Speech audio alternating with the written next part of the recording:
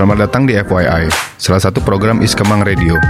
Sebuah konten berbasis podcast yang akan membahas soal insight dan kreatif industri. Pada season pertama ini, kita akan berfokus pada fashion yaitu streetwear. Di setiap episodenya, kita akan ngobrol dengan sosok dari berbagai latar belakang untuk berbagi cerita dalam industri mereka masing-masing. Hai semua, balik lagi di FYI, salah satu program podcast Iskemang Radio yang ngebahas tentang insight dari kreatif industri bersama gua Bisma Diandra. Nah, kali ini kita akan ngebahas satu hal yang sekarang udah jadi tulang punggung dari semua fashion brand, yaitu content marketing. Kita ada guest yang lumayan culture nih. Ada Sherdy dan Aji Handoko. Tepuk tangan dulu. Halo. Apa kabar? Sehat? Baik. Sehat semua? Sehat. Oke, nah si Sherdy ini salah satu fashion photographer ya, based in Jakarta ya? Based in Jakarta, Based in Jakarta, terus juga digital marketing, L House, CPR, Reskar, Taka, terus juga lu punya brand sendiri juga ya? Iya. Nama brandnya apa? Ya. Mass Media Murder. Oke, nah untuk Aji Handoko Purbo, bisa disapa Gonjel kali ya, gue panggil Gonjel ya. Nah, ini panggilannya Gonjel, product director dari Elders Company, Kompas, sama Immune Kids. Immune Kids itu sepatu anak kecil ya? Iya, betul. Soalnya tulisannya kids kan ya. Nah, sebelum masuk bisa ceritain sedikit dong, kayak apa kegiatan lu sekarang tuh ngapain aja, sama mungkin kayak perjalanan lu kenapa lu bisa terjun banget deep ke yang sekarang lu kerjain gitu, kayak lu si Sherdy jadi fashion photographer, Aji atau Gonjel sebagai product director dari lokal brand yang sekarang lagi naik nih, ada Elders, Kompas sama Imun. Mungkin dari Sherdy dulu. Gue dulu. Kalau gue sih dari awal tuh sebenarnya gue kayak sekitar 5 tahun yang lalu tuh gue kayak emang gue tuh sebenarnya udah kerja di L House. Kayak waktu itu gue sebenarnya cuman kayak bantuin foto-foto natural konten mereka yang kayak cuman foto produk digeletakin di lantai yang kayak gitu-gitu doang. 5 tahun yang lalu. Iya, 5 tahun yang lalu. Terus lama-lama gue tertarik banget gara-gara gue kan emang kebetulan gue suka fashion kan. Terus gue tertarik kayak seru deh kalau misalkan gue kayak lompat dari apa yang gue lakuin sekarang. Akhirnya gue udah iseng-iseng gue nyoba-nyoba fashion photographer dan ya sekarang gini deh. Oke, terus si brand lu itu tuh tumbuh setelah lu jalan jadi fashion photographer, atau emang lu dari dulu tuh pengen bikin brand atau gimana? Kalau brand gue sendiri tuh tumbuh kayak gue ngejalanin brand ini sama partner gue di L House juga, Saka namanya. Nah, terus ini gue jalan sekitar kayak 2 tahun atau 2,5 tahun yang lalu deh. Terus habis itu kayak ya udah ini kebetulan gara-gara kayak Saka juga lumayan dulu suka ngedesain, terus habis itu gue juga suka foto. Akhirnya kayak ya udah kita saling melengkapi nih, ada fotografer, ada desainer. Kenapa kita nggak bikin brand aja? Akhirnya gue bikin brand sama Saka. Sama si Saka berdua ya. Nah, berarti lu full untuk ngegarap si konten-konten marketing, maksudnya nggak cuma foto doang kan, kayak lu mikirin juga konsepnya segala macam. Nah, terus fokusnya berarti sekarang di si 4 brand itu, L House, CPR, Reskar, Taka. Untuk full time apa gimana? Gue sebenarnya fokus bangetnya tuh kalau yang full time sebenarnya gue di L House. CPR gue juga lumayan fokus di CPR. Kalau Reskar sama Taka tuh gue lebih kayak nggak per bulan sih ya, kayak kalau misalkan mereka lagi butuh kayak mereka bakal ke gue gitu. Oke. Dan di situ gue kayak ngebantuin, basically kayak beda-beda sih setiap brand. Kayak misalkan kayak Taka kan selalu ngebutuhin daily konten mereka buat ngupdate di sosial media gitu-gitu. Terus habis itu ya itu daily konten mereka selalu gue yang ngerjain sih. Oke. Ya, Jel, kalau lu gimana nih Jel, perjalanan karir dari awal nih, ceritain dong. Kan orang-orang kan nggak banyak yang tahu nih keberadaan lu juga kayak nggak terlalu narsis di sosial media kan, nggak kayak Sherdy sering foto-foto OTD.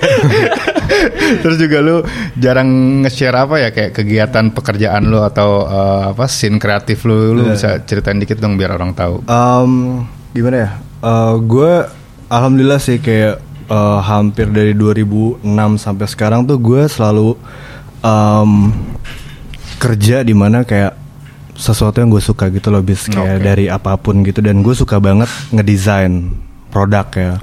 Dan kayak lontang-lantung sana sini, gue belajar banyak hal segala macem.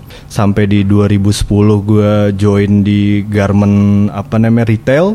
Di situ gue dalemin banget sih kayak cara lu eksekusi produk dan segala macam, dan gue dapet kesempatan untuk ngedevelop bahan dan segala macam, dan ternyata ini yang bikin gue jadi tajem gitu loh. Jadi kayak gue suka banget yang namanya development. Jadi kayak proses kreatif itu ternyata bukan ada di meja komputer doang gitu. Ternyata ketika lu ngedesain, banyak hal yang bisa lu temuin dari sisi kreatif ketika lu nemuin para pekerja di pabrik, terus lu lihat mesin jahitnya dan segala macam, mesin washing segala macam, dan itu yang bikin gue jadi ngerasa ini adalah jalan gue gitu. Kayak gue pengen bikin sesuatu untuk bisa berguna bagi masyarakat gitu loh. Jadi apapun itu, dan bentuknya adalah gue pengen bikin sesuatu yang nempel di badan orang gitu loh. Karena menurut gue itu kayak gue visual banget ya anaknya, tapi kayak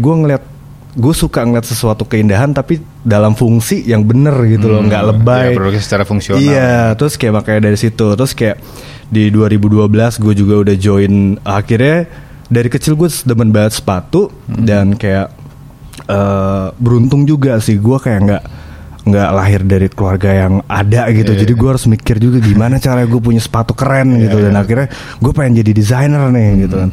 Terus akhirnya di 2012 gue dapat kesempatan untuk bikin brand, bantuin brand orang gitu, dan akhirnya gue ngedevelop.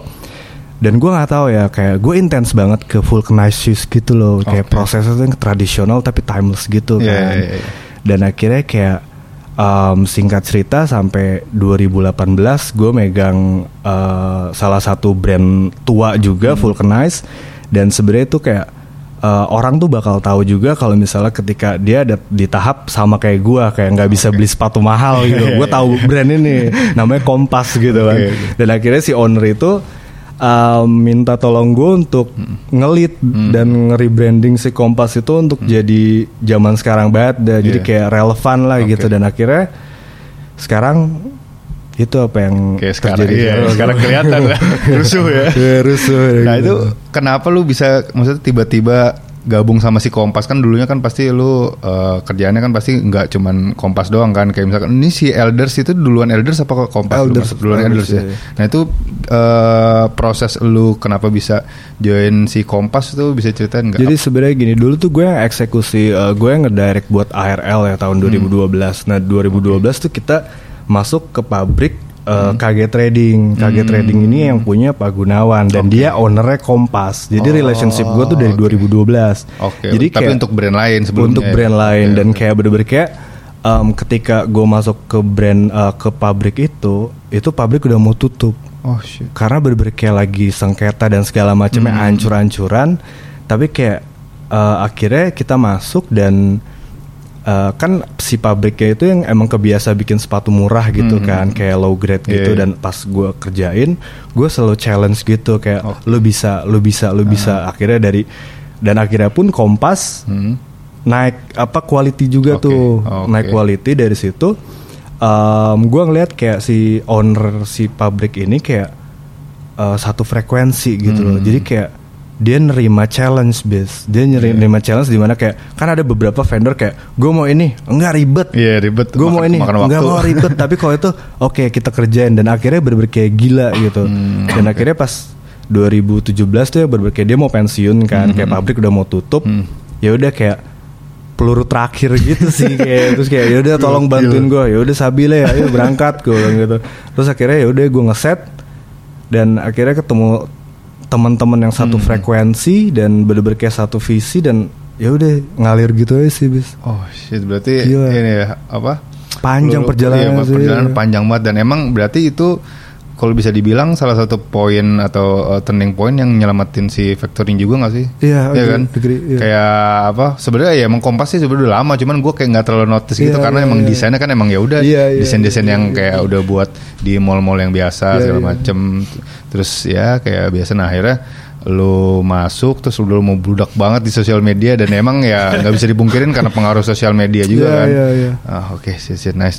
Nah ini kita lagi ngebahas tentang si marketing strategi nih. Jadi kenapa lu berdua gue undang ke sini karena gue ngelihat kayak lokal brand ini tuh sebenarnya produknya bagus, terus habis itu kayak desainnya oke, tapi masih banyak yang kayak menomorduakan sebuah konten marketing kayak menurut gue. Padahal itu menurut gue penting banget kan, kayak misalkan gimana caranya ya produk bagus kalau konten marketingnya nggak berjalan dengan baik, ya orang mana tahu kalau produk itu bagus gitu kan. Karena kan semuanya kan berhubungan sama sosial media, semua mengandalkan mata, mengandalkan visual. Kalau kita nggak bisa nge-build si image itu dengan bagus, ya percuma juga kan kita punya produk bagus kan. Nah di sini gue juga ngelihat kayak konten marketingnya Kompas juga benar-benar natural banget, kayak lu benar-benar nge-gather kayak orang-orang yang udah loyal, kayak ngebeli, terus juga lu kayak sering nge-highlight kayak orang-orang yang make, terus juga dari si Sherdy juga kalau gue ngeliat kayak editorialnya si L House terus Taka emang benar-benar dipikirin gitu kan, kayak sejalan dengan produknya, kayak nggak cuma asal-asal kayak foto-foto di inilah Blok M atau nggak foto-foto di Antasari tengah-tengah gitu kan, kayak pasti dipikirin semuanya kan, kayak mulai dari artikelnya, korelasinya ke foto gimana. Nah kalau misalkan si Sherry dulu, gue mau ngomongin tentang marketing strategi nih. Nah lu kan sebagai si fashion photographer nih kan pasti lu punya multiple klien di satu waktu kan, terus juga kayak masing-masing brand juga punya identitas sendiri nih, ditambah lagi lu juga punya brand mass media murder. Nah gimana sih cara lu ngebedain masing-masing konten marketingnya nih secara kreatif kan nggak mungkin kan kayak semua brand lu patokin sama nih, lightingnya gini, fotonya kayak gini, terus ambience-nya kayak gini, nah terus dari segi angle-nya kayak gini. Nah gimana sih cara lu nge-develop sebuah konten marketing untuk tiap-tiap brand yang punya karakter yang beda-beda gitu? Oke. Gimana ya? Kalau misalkan gue biasanya kayak gue tergantung si brand image brand tersebut sih, kayak misalkan L House kan nggak mungkin sama Taka, atau L House nggak mungkin sama Shipyard gitu. Kayak apa yang dibutuhin sama L House tuh belum tentu dibutuhin dari Taka gitu. Kayak dari segi foto. Dari segi foto ya. Misalkan kayak keren-kerenannya di L House belum tentu Taka ngelakuin hal yang sama L House, tapi customer Taka terima apa yang Taka lakuin seperti L House misalkan kayak gitu. Ya kan? Kayak misalkan customer Taka hanya butuh kayak gue cuman butuh lihat produknya Taka, butuh kontennya Taka yang basic. Nah customer Taka tuh udah pasti terima. Sedangkan kalau misalkan itu diaplikasikan ke L House, customer L House belum tentu terima apa yang dilakuin L House kalau misalkan sama kayak Taka gitu sih kalau gue. Berarti secara garis besar workflow-nya lu berarti ngobrol kayak biasa, ngobrol dulu segala macam, kita brainstorming bareng-bareng sebelum ngeksekusi konten.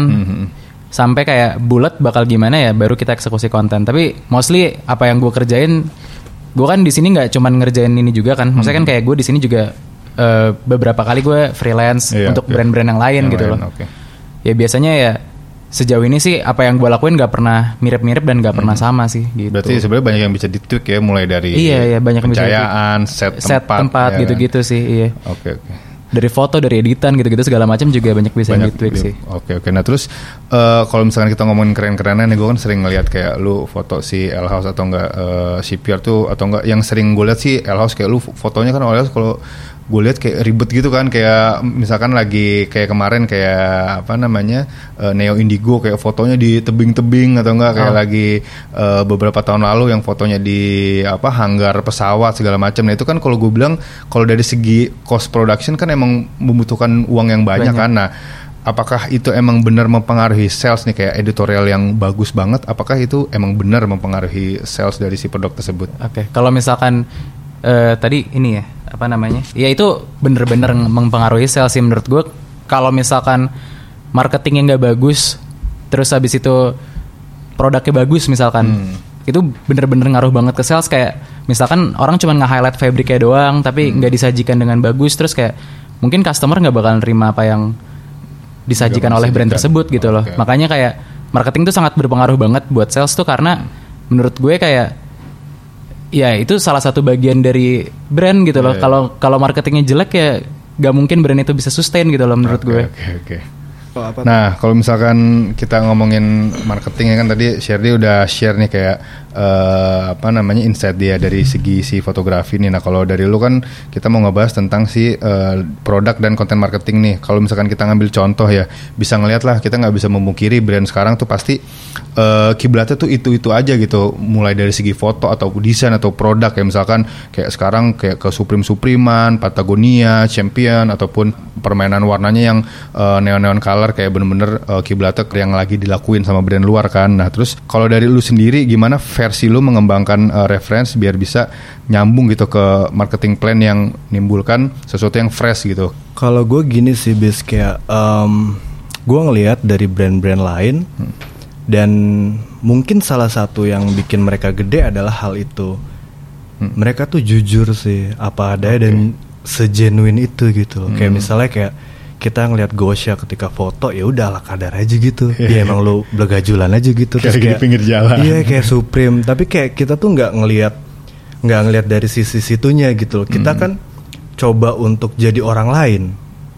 Dengan kita ngelihat reference, kita pengen ngejadiin itu adalah kita juga. Tapi esensinya adalah mereka being real gitu loh. Makanya dari Kompas ini gue seril itu aja. Kayak gue coba jujur ceritain kayak emang kita dari tahun 98 dan emang kita dulunya sepatu sekolah rakyat harganya 120.000. Tapi maksud gue kita bukan yang paling terkenal atau paling the best. Gue nggak ngomong itu, tapi kita yang paling niat gitu loh. Jadi kayak itu yang gue suguhin. Jadi kita kayak di Kompas ini gue pengen ngasih lihat ke audiens bahwa gue cuman being real aja gitu. Kayak misalnya even sampai sekarang pun kita nggak punya kamera. Serius segampang ya udah kayak gitu. Karena itu yang dibutuhin, ngerti nggak lo? Ketika lo bikin cerita dan cerita lo tuh bener-bener jujur, tulus, dan akhirnya sama-sama orang yang satu frekuensi, lu bakal nyentuh ke emosionalnya dia. Dan ketika lu dapetin emosionalnya dia, lu baru bisa jalanin movement bareng. Dan lu tahu nggak kenapa? Karena di era millennials ini dan kemajuan teknologi, semua orang tuh pengen bikin konten, bis. Iya pasti. Itu gue setuju sih. Iya, semua orang bikin konten kayak nggak cuma brand doang. Nggak cuma brand, semua orang berlomba-lomba untuk bikin konten. Makanya itu Kompas bisa gede karena apa? Efek domino, tiba-tiba local pride hashtag lagi naik thanks to Tirta gitu kan. Tapi maksud gue semua orang tiba-tiba pengen bikin konten local pride. Dan akhirnya gue ngeset gimana caranya gue masukin emosional orang. Gue ngeset presentasi produk lo harus bagus. Gimana caranya ketika orang dapat produk gue di foto jepret Instagramable banget. Gue kasih lah gue kasih lah sertifikat. Jadi kayak bener-bener gue kasih cerita dan segala macam. Dan akhirnya wah gila. Dan akhirnya semua YouTube pada nge-review segala macam dan kayak gitu-gitu. Dan akhirnya kita dapetin emosional itu. Jadi kayak bener-bener kayak ketika lu udah nyentuh emosional itu dan orang lain kan ngerasa kayak kalau listrik tuh kayak gitu, nyambung gitu. Jadi akhirnya kayak ini Kompas gue banget nih gitu. Supreme gue banget nih gitu. L House gue banget nih. Karena apa? Cerita lu itu kena ke emosionalnya dia gitu loh. Dan ketika orang itu pakai bajunya atau pakai sepatunya, anjir, ini sepatu keren banget. Padahal biasa aja gitu. Tapi karena lu nyentuh emosionalnya itu loh, ngerti gak lo? Dan emosionalnya itu kan ada yang bener-bener kayak bisa dibikin dan emang ada yang ngalir gitu aja. Kalau di Kompas gue bener-bener ngalir gitu aja. Itu yang gue rasain sih, kayak gue pertama kali dapat sepatu yang pertama kali yang low itu tuh kan ada sertifikat. Anjir, gue nggak nyangka sih, maksudnya si Kompas ini bakal bikin sertifikat, terus kayak wrapping papernya bagus segala macem. Terus ya emang bener jujur kayak itu Instagramable banget, kayak foto flat lay ala-ala gitu kan, foto sosial media. Terus juga emang karena faktor emang lagi waktu itu Kompas lagi hype, jadi pasti si engagementnya pasti bagus sih. Nah itu yang gue rasain juga. Dan mungkin orang lain juga pasti berlomba-lomba ketika dapat produk dari si Kompas, pasti bakal bikin foto seala-ala mungkin kan, semenarik mungkin kan, entah itu dipakai atau flat lay dan segala macam. Karena orang gila likes nggak sih? Iya, asli. Orang sekarang nilai derajatnya dari like sama ini komen. Iya benar. Makanya kayak ya itu tuh, jadi kayak gimana caranya kita tuh bikin audiens tuh ada interaksi. Berarti yang lu jual tuh proses terus emang benar-benar pureness. Kalau lu emang sepatu dari tahun 98 dan segala macem kan, berarti kalau misalkan gue bilang ya emang benar-benar kayak konten Kompas tuh beda jauh banget kan sama konten sama Taka kan, atau nggak si L House. Kalau L House kayak emang benar-benar pakai model bule, keren-kerenan, lighting segala macem, dan emang itu mungkin yang dibutuhin kan. Tapi siapa tahu aja kalau misalkan diaplikasiin ke Kompas nggak begitu bisa. Makanya kan tadi kayak gue bahas kayak belum tentu apa yang diaplikasiin di L House misalkan works di Taka atau works di Kompas gitu. Kayak gitu-gitu loh. Maksudnya brand punya kebutuhannya masing-masing gitu loh, tergantung. Berarti emang sesuai kebutuhan ya. Tapi itu balik lagi sih menurut gue statement sih. Jadi kayak ketika lu bikin brand dan lu rilis, lu harus tahu juga statement apa yang mau lu kasih lihat ke audiens. Nah, gue statement sesimpel kayak semua orang pengen jadi kebarat-baratan. Semua orang pengen jadi James Jebbia. Bener nggak? Tapi maksud gue nggak ada yang salahnya kok pakai bahasa Indonesia. Dan akhirnya makanya gue bilang bangga buatan Indonesia itu cheapy banget bro. Cheapy banget. Tapi maksud gue ketika itu viral itu bakal jadi cool. Bener. Gitu loh. Kan emang kayak misalnya ketika lu ngeliat pakai Balenciaga Triple S deh kayak lu lihat kayak apaan tuh sepatu gede banget tapi 1,000 orang pakai, lama-lama keren juga. Kayak gitu, hal-hal kayak gitu. Pakai musisi dan kayak gitu. Jadi kayak statements itu penting. Oke. Nah, terus kalau misalkan kita ngomongin current trend nih kan pasti kalau dari lu share, lo kalau mau foto kan pasti lu juga nyari referensi, terus juga Gonjal juga lo kalau mau bikin produk pasti juga lu ngeliat current trend juga kan. Workflow lu gimana sih untuk mengadopsi si current trend menjadi sebuah content plan yang panjang gitu? Oke, balik lagi gue back to awal-awal gue ngedesain dulu kali ya. Jadi kayak apa yang kita lakuin tuh dan cara kerja gue adalah kayak ketika lu meresap. Gue nyebut diri gue kanebo lah ya. Kayak semua tren yang ada tuh gue serap dulu dan kayak dari ketika gue ngedesain, gue tuh sebenarnya idea gue ambil dari tahun 40 dan 50. Yang sepatu-sepatu PF Flyer waktu masih di pabrik kayak BF Goodrich. Tapi gue tahu ini fresh banget, vintage, belum ada yang mainin itu. Terlebih lagi di Indonesia udah overrated banget yang namanya logo petir gitu kan. Terus kayak ini momen gue nih untuk masuk, tapi gue pengen nyajiin sesuatu yang vintage, tapi tetap bisa berkomunikasi sama millennials. Nah, tadinya brief gue itu kayak si bumper itu garis-garis gitu kayak sepatu PF Flyer gitu. Tapi gue yakin ini nggak akan bisa diterima sama millennials. Walaupun itu sebenarnya keren di zamannya. Dan akhirnya gue rubah supaya gue bisa diterima dulu. Once gue udah bisa diterima, gue bakal balik lagi ke konten gue yang sebelumnya. Gue bakal ngeluarin yang kayak gitu. Itu bakal lebih relevan karena apa? Semua orang bakal udah ngikutin movementnya. Gitu. Pasti bakal nerima aja ya. Pasti bakal yakin kan. Nah kalau misalnya untuk ke marketingnya, gue lebih ke dari kayak visualnya pun gue bikin segenuine mungkin kayak apa adanya pakai HP. Yang penting kayak moodnya sama. Yang penting tuh adalah caption dan cara orang masukin indera pemikiran lu lewat kata-kata gitu kan. Terus kayak makanya terakhir tuh gue pengen pendekatan semuanya itu dari kita gitu ngerti lu. Jadi kayak ketika lu beli sepatu gue, lu langsung nostalgic gitu. Anjir, gue waktu SD pakai Kompas nih. Tapi ketika lu lihat Instagram gue, lu bakal ngeliat gue bikin pantun, men. Gitu. Pantun tuh kita banget, ngerti nggak? Dan akhirnya kayak dan itu nggak dilakuin sama orang-orang gitu. Dan gue ngeliat kayak gue pengen kayak dapat angle di mana kayak Kompas adalah lu, adalah gue, adalah kita gitu loh. Jadi kayak bahasanya pun kayak ya bisa dimengerti banget gitu. Jadi kayak ya hal-hal kayak gitu sih. Jadi kayak lu nggak mencoba menjadi sesuatu yang ada di kebarat-baratan, tapi lu mengembangkan sesuatu yang emang udah ada yang kita punya kan. Dan ada lagi plan gue tuh yang sampai sekarang lumayan works ya, kayak zaman dimana orang bikin konten dan pengen dapat likes, tapi semua orang tuh nggak tahu yang namanya timeline. Timeline tuh penting menurut gue. Ketika lu bisa ngeset timeline dan lu bikin mood dan lo bikin orang jadi agresif pengen banget gitu. Makanya kayak ketika gue bikin produk, gue nggak akan pernah rilis di publik kalau produk itu belum ready. Jadi gue nggak akan posting teaser kalau produk itu belum ready. Jadi gue bakal bikin sesuatu yang bener-bener kayak emang udah ada di di gudang gue, supaya ketika itu bisa ditampilin, orang lagi pengen, dan berapa hari kemudian dia punya. Kebanyakan orang lu baru sampel aja lu posting orang udah nanya dan itu 3 bulan gitu loh baru jadi gitu. Dan akhirnya semua orang udah ngelupain lu. Iya sih benar. Nah itu penting, timeline penting. Jadi kayak makanya di Kompas ini apapun yang kita lakuin itu adalah sifatnya konfidensial. Selalu. Gue selalu gitu, dan semua kolaborator juga gue nggak boleh lu ngomong ke siapapun, nggak boleh, karena apa, itu penting. Iya. Even kayak waktu di Brian pun dia yang bener-bener kayak gue paksain banget, jangan diposting. Iya tapi gue jangan, gue bilang lu jangan, gue bilang even kayak cuma logo doang, nggak boleh, kagak boleh, gue bilang, karena itu penting. Jadi ketika kayak lu ngelihat apa teaser kayak wih apaan nih, biar lu mikir wah bentuknya kayak apa ya, udah lu kasih teaser lagi, udah akhirnya lu bikin lookbook supaya apa, ngebantu. Oh sepatu ini cocok pakai celana ini, ya itu lu gunanya apa, presentasi kan.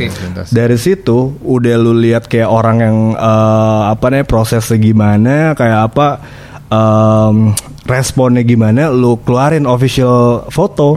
Dimana kayak biarin aja produk itu bicara sendiri. Dan akhirnya lu bakal dapet engagement lebih tinggi, dan prosesnya tuh naik terus gitu. Dan itu makanya itu yang bener-bener kayak gue belajar sih, kayak semua brand di luar ngelakuin kayak gitu step-stepnya. Jadi kayak lu nggak bisa yang kayak even kayak waktu Ibnu Jasper dia rilis foto Yeezy 7,5, itu kan bener-bener kayak udah ketahuan tuh, emang disuruh, makanya lu posting aja gitu kan. Tapi seakan-akan sok-sok ngasal. Iya gitu. Nah hal-hal kayak gitu bis. Timeline tuh penting sih menurut gue. Timeline ya, iya sih penting sih, karena yang gue juga jadi mikir kayak kalau misalkan bayangin gue punya brand nih, gue baru bikin sampel, terus orang udah pengen beli saat itu, cuman ternyata masih masih sampel, ternyata 3 bulan kemudian gue bilang, udah jadi nih, ayo beli, orang udah pada lupa sih bener. Dan tren secepat itu berubah. Iya tren.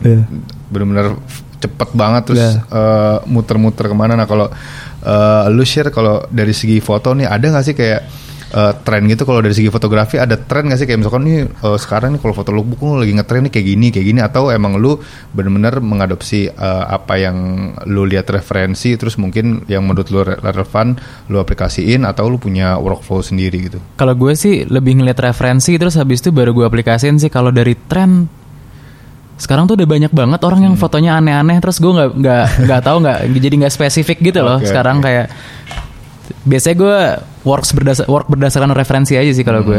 Jadi gue nggak bener-bener sepenuhnya ngikutin lagi tren apa sih gue, kalau dari gue gitu sih. Oh ya, karena emang fotografi emang nggak terlalu banyak trennya. Nggak terlalu banyak trennya sih kalau dari situ. Gitu. Nah kalau dari profesi lu nih sebagai si fashion photographer sama content marketing, lu pernah nggak sih nemuin kayak hal-hal lucu gitu, kayak entah itu si netizen lah yang komen di sosial media, ataupun kayak dari segi klien, misalkan klien pengen minta fotonya yang super ribet segala macem. Nah ini kan kita lagi ngebahas hal-hal lucu nih, lu pernah nemuin hal yang lucu? Kalau lucu sih sebenarnya pernah, tapi ini lebih ke memalukan sih sebenarnya.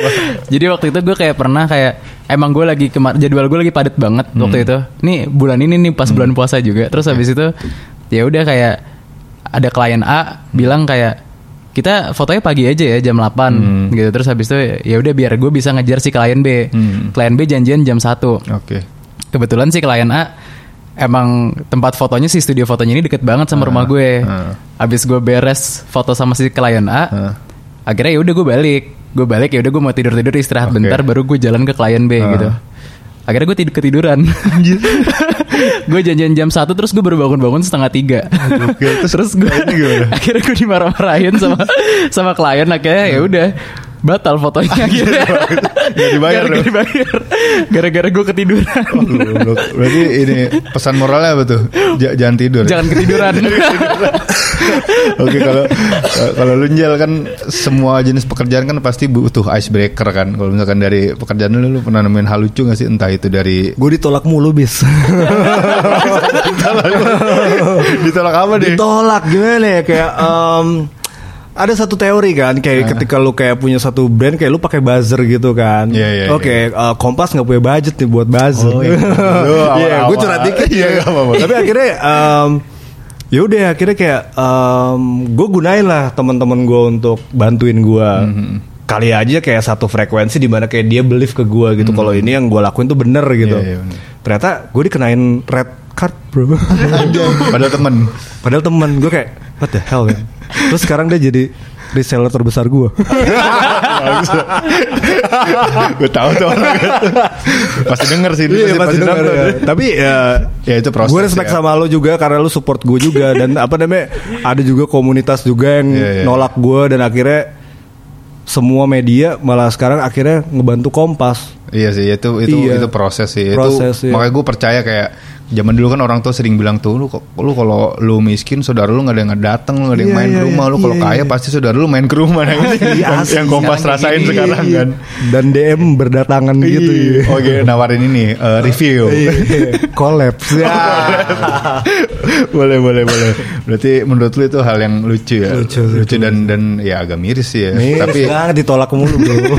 Tapi kayak gini loh, gue percaya sih kayak movement kan itu harus dijalanin bareng-bareng ya. Kayak lu sendiri tuh kayak nggak terlalu kuat lah.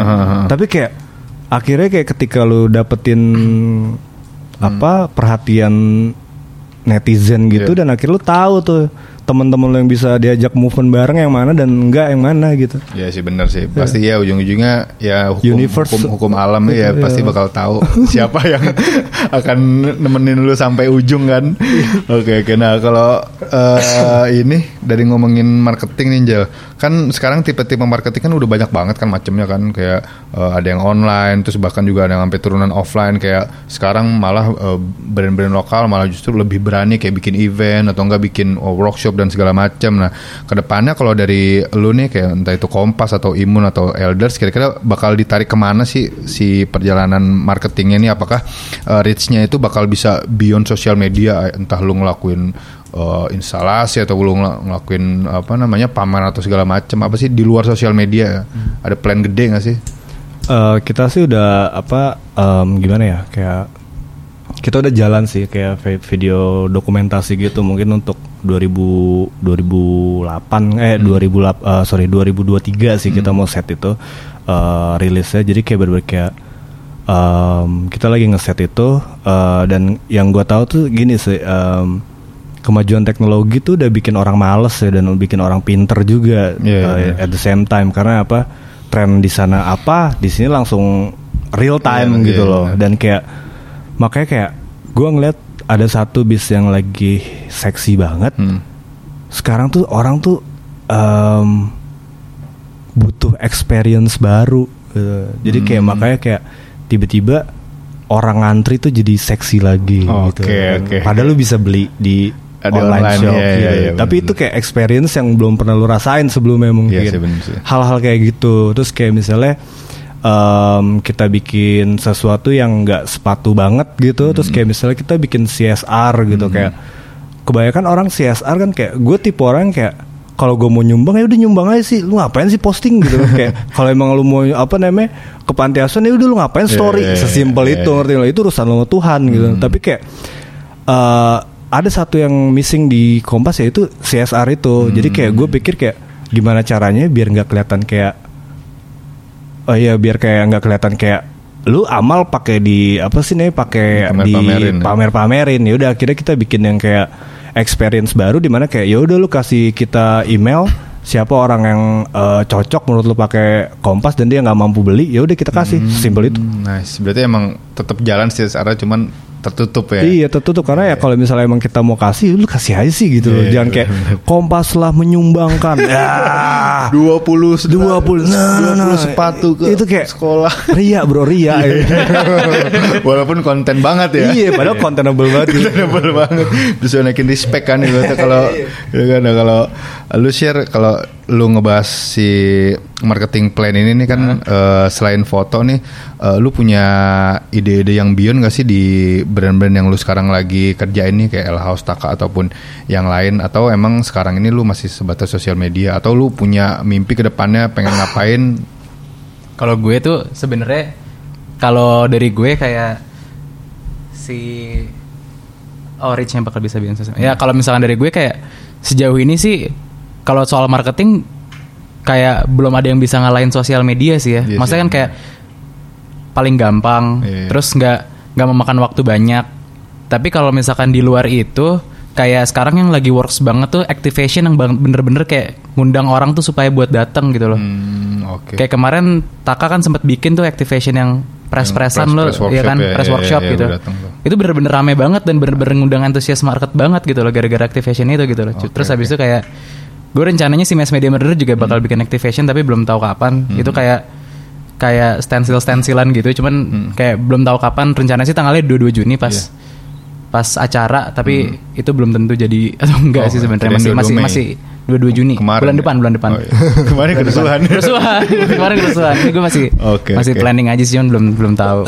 Iya sih, activation kayak gitu tuh, workshop gitu seru sih kayak. Iya, soalnya itu lumayan work sih. Gue pernah datang sekali tuh ke Orbis, kayak emang itu sih yang gue baca salah satu poin di ini sih, new wave of marketing kan. Marketing sekarang kan ada banyak tuh, ada co-creation, ada collaboration dan segala macam. Itu mungkin salah satunya masuk di co-creation ya, kayak kita ngebikin produk bareng-bareng sama si customernya langsung kan. Jadi biar si customer ini ngerasa punya personality di produk itu kan. Nice. Terus kalau misalkan menurut kalian nih, sekarang kan streetwear brand nih, dari Gonjal dulu ya. Streetwear brand kan banyak banget nih, terus juga sneakers juga banyak banget di Jakarta, udah mulai ngejamur. Nah, menurut lu apa sih yang ngebuat si brand ini menjadi signifikan atau mendapatkan respect yang lebih gitu? Apakah dari identitas marketing ataupun orang-orang di baliknya, atau bahkan si customer-customer yang loyal gitu? Menurut sudut pandang lu sendiri gitu, Jel. Kalau menurut gue sih gimana ya, kayak ya itu balik lagi, kayak kemajuan teknologi ini bikin orang jadi pinter semua gitu loh, bis. Jadi tahu jadi update banget mana yang cool dan mana yang gak cool gitu loh. Jadi kayak menurut gue yang bisa bikin beda adalah pertama sih kayak statement ketika lu kayak apa sih yang mau lu sampein gitu di produk lu gitu loh, cerita gitu loh. Dan kalau misalnya emang cerita lu oke, bener gitu ya. Karena apa? Ketika lu punya cerita, terus kayak lu mempresentasikannya dengan bagus di Instagram, berarti kan orang mau beli itu. Tapi ketika orang itu sampai pegang produk lu dan ternyata ceritanya itu bener orang tuh bener kayak oke, lu dapet loh. Walaupun itu bukan brand yang didesain sama orang terkenal atau yang dipunyain orang terkenal, itu menurut gue udah nggak relevan lagi. Karena menurut gue orang tuh kayak butuh experience baru. Kayak misalnya kayak toh juga kayak orang yang udah pakai sepatu belasan juta pun willing juga untuk beli sepatu 200.000 gitu. Karena ceritanya produk itu ada korelasinya sama jujur gitu loh. Itu menurut gue salah satu yang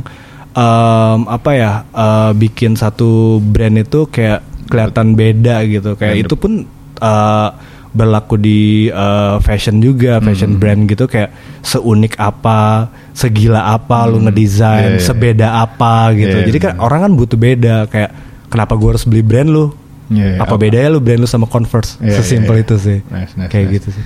Kalau lu share? Kalau menurut gue kayak ini tadi gue setuju sama Aji, sebenarnya yang paling penting tuh sebenarnya statement sih awalnya, statement dari brand tersebut gitu loh. Apa yang mau ditongolin? Cuman ini dari sini kayak ini sudut pandang orang kan pasti beda-beda. Ada yang orang respect brandnya gara-gara marketingnya keren. Ada orang-orang yang dibaliknya bagus, atau kayak brand ini keren banget gara-gara yang beli tuh rame banget gitu. Tergantung si customer-customernya. Tapi kalau menurut gue tuh bener-bener respect sama brand yang kuat di marketing sih. Kalau gue sebagai salah satu orang yang ngerjain marketing juga, ya gue juga ya pasti gue respect itu gitu loh. Karena gue kayak contohnya kayak gue ngeliat Stone Island gitu. Stone Island kayak dari dulu sampai sekarang konsep marketingnya gitu-gitu aja, tapi mereka selalu execute konten yang nggak pernah berubah dan tetap futuristic gitu. Terus habis itu ya itu jadi salah satu identitas brandnya dia juga gitu loh. Terus ya kayak gitu sih kalau gue.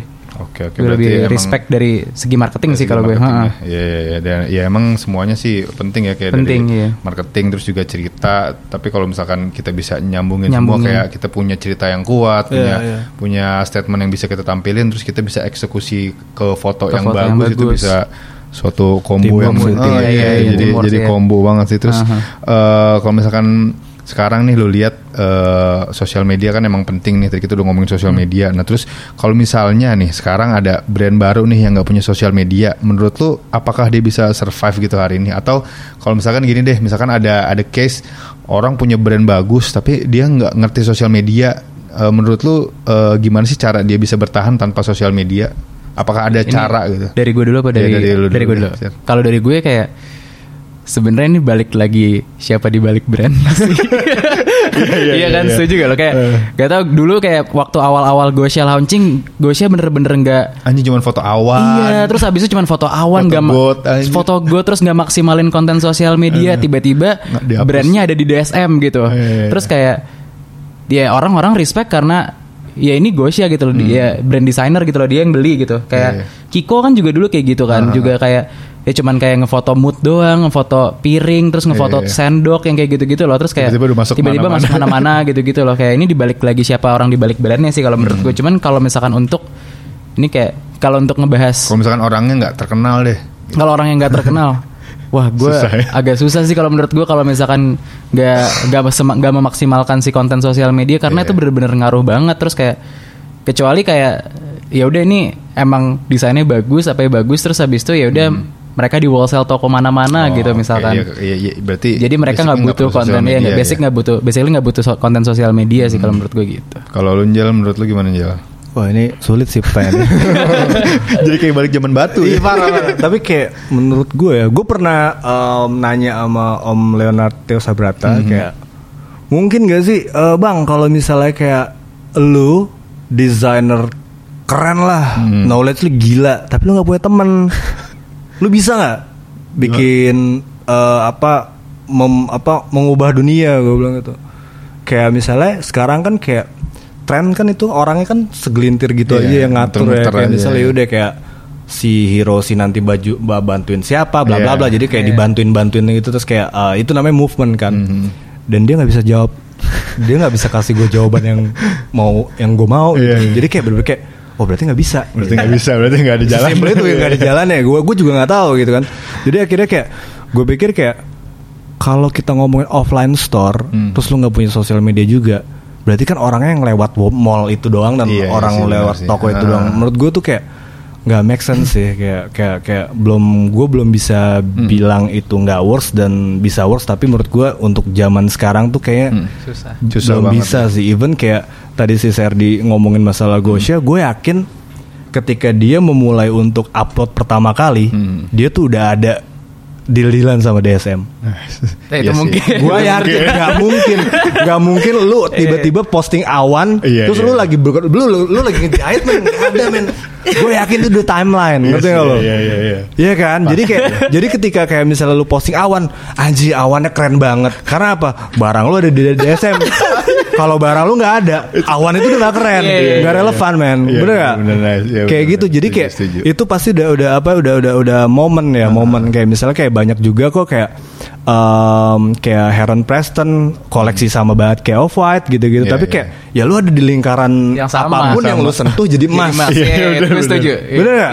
Jadi kayak apapun ya udah lu jadi apapun ya jadi bagus gitu. Tapi kayak kalau misalnya lu bukan siapa-siapa, lu nggak bisa beradaptasi sama sosmed dan digital teknologi ini dengan apa namanya dengan bagus gitu. Ya lu mau ngapain? Karena menurut gue sebagus-bagusnya lu bikin produk, tapi kalau lu nggak engage, lu nggak akan bisa ngapa-ngapain terusin. Karena balik lagi ya, ketika lu mulai bisnis, lu harus ngejalanin namanya operasional lu dapet kalau ada orang beli. Dan akhirnya lu bisa ngegaji karyawan, bayar listrik dan segala macem, dan akhirnya bisnis lu berjalan terus. Gitu kan. Kalau misalnya lu asik sendiri doang di meja komputer terus lu jahit, udah gue puas, barang gue jadi. Men, itu gue nggak ngerti itu kayak gitu. Itu menurut gue enggak sih kalau kata gue ya. Emang yang penting sih sosial media ya.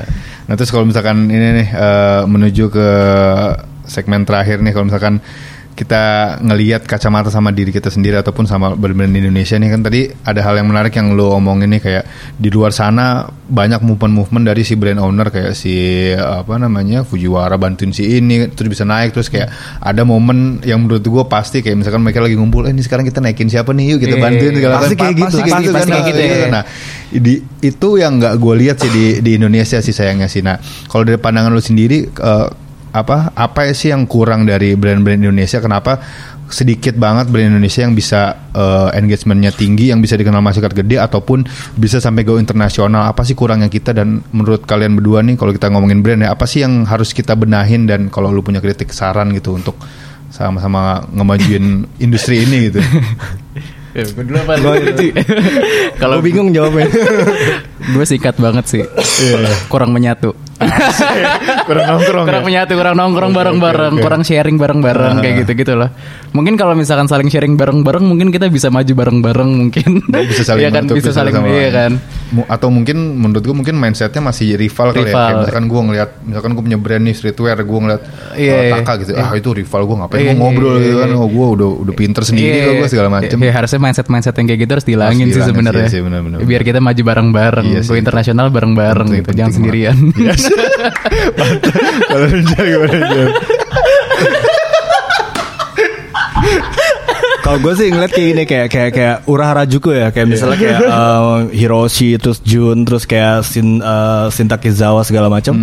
Mereka bikin movement tuh, tapi kayak ini bedanya di Indonesia ya sama di luar. Kayak ketika lu bikin movement bareng-bareng, lu bener-bener dengan kekuatan yang beda. Lu punya apa namanya senjata yang beda-beda, tapi lu gabungin jadi kuat gitu. Kayak di Anthrop 6 juga yang di apa namanya, ketika dia pengen masuk ke apa namanya Paris gitu kan, kayak gue belaga gila aja, tapi kan beda-beda gitu kan. Jadi nah di Indonesia orang ngelakuin sesuatu yang sama, Jack. Itu gue lebih setuju sih. Ngerti gak lu maksud gue? Jadi ketika lu bikin movement, terus lu pengen bikin sesuatu itu, tapi brand lu sama semua, makanya jadinya rival.